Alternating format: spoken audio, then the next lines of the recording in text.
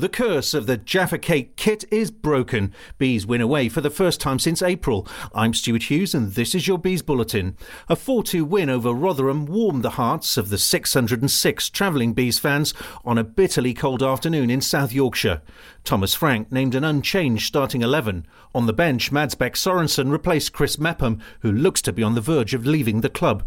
It took less than 2 minutes for the boys to seize the lead. Here's Ben Rama into the penalty area.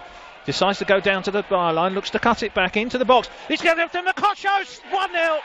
Brentford take the lead early on, and Cameron Mokotjo gets his first goal of the season. Mokotjo picked his spot in the bottom right corner of the goal. It's Rotherham 0, Brentford 1.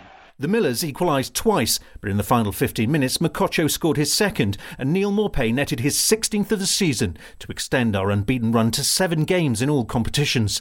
Camo was particularly pleased with his second goal. We had to grind it out for the result. It was a difficult game, but yeah, it feels good to get a victory like this. The second one was perfect. I think the second goal represents what Brentford is about. And hopefully we can produce such magic till the season ends. Thomas Frank said a win on the road was very long overdue, even if Brentford weren't at their best defensively. I don't think we handle it as good as we've done the last 6 games. We've been really bang on the defensive mindset. So it's not a disaster, definitely not, but we need to do better going forward. But the offensive power, wow.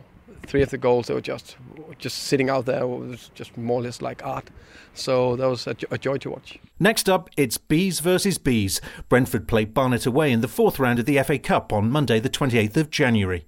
I'm Stuart Hughes. Subscribe at beesbulletin.co.uk or search for Bees Bulletin on Facebook.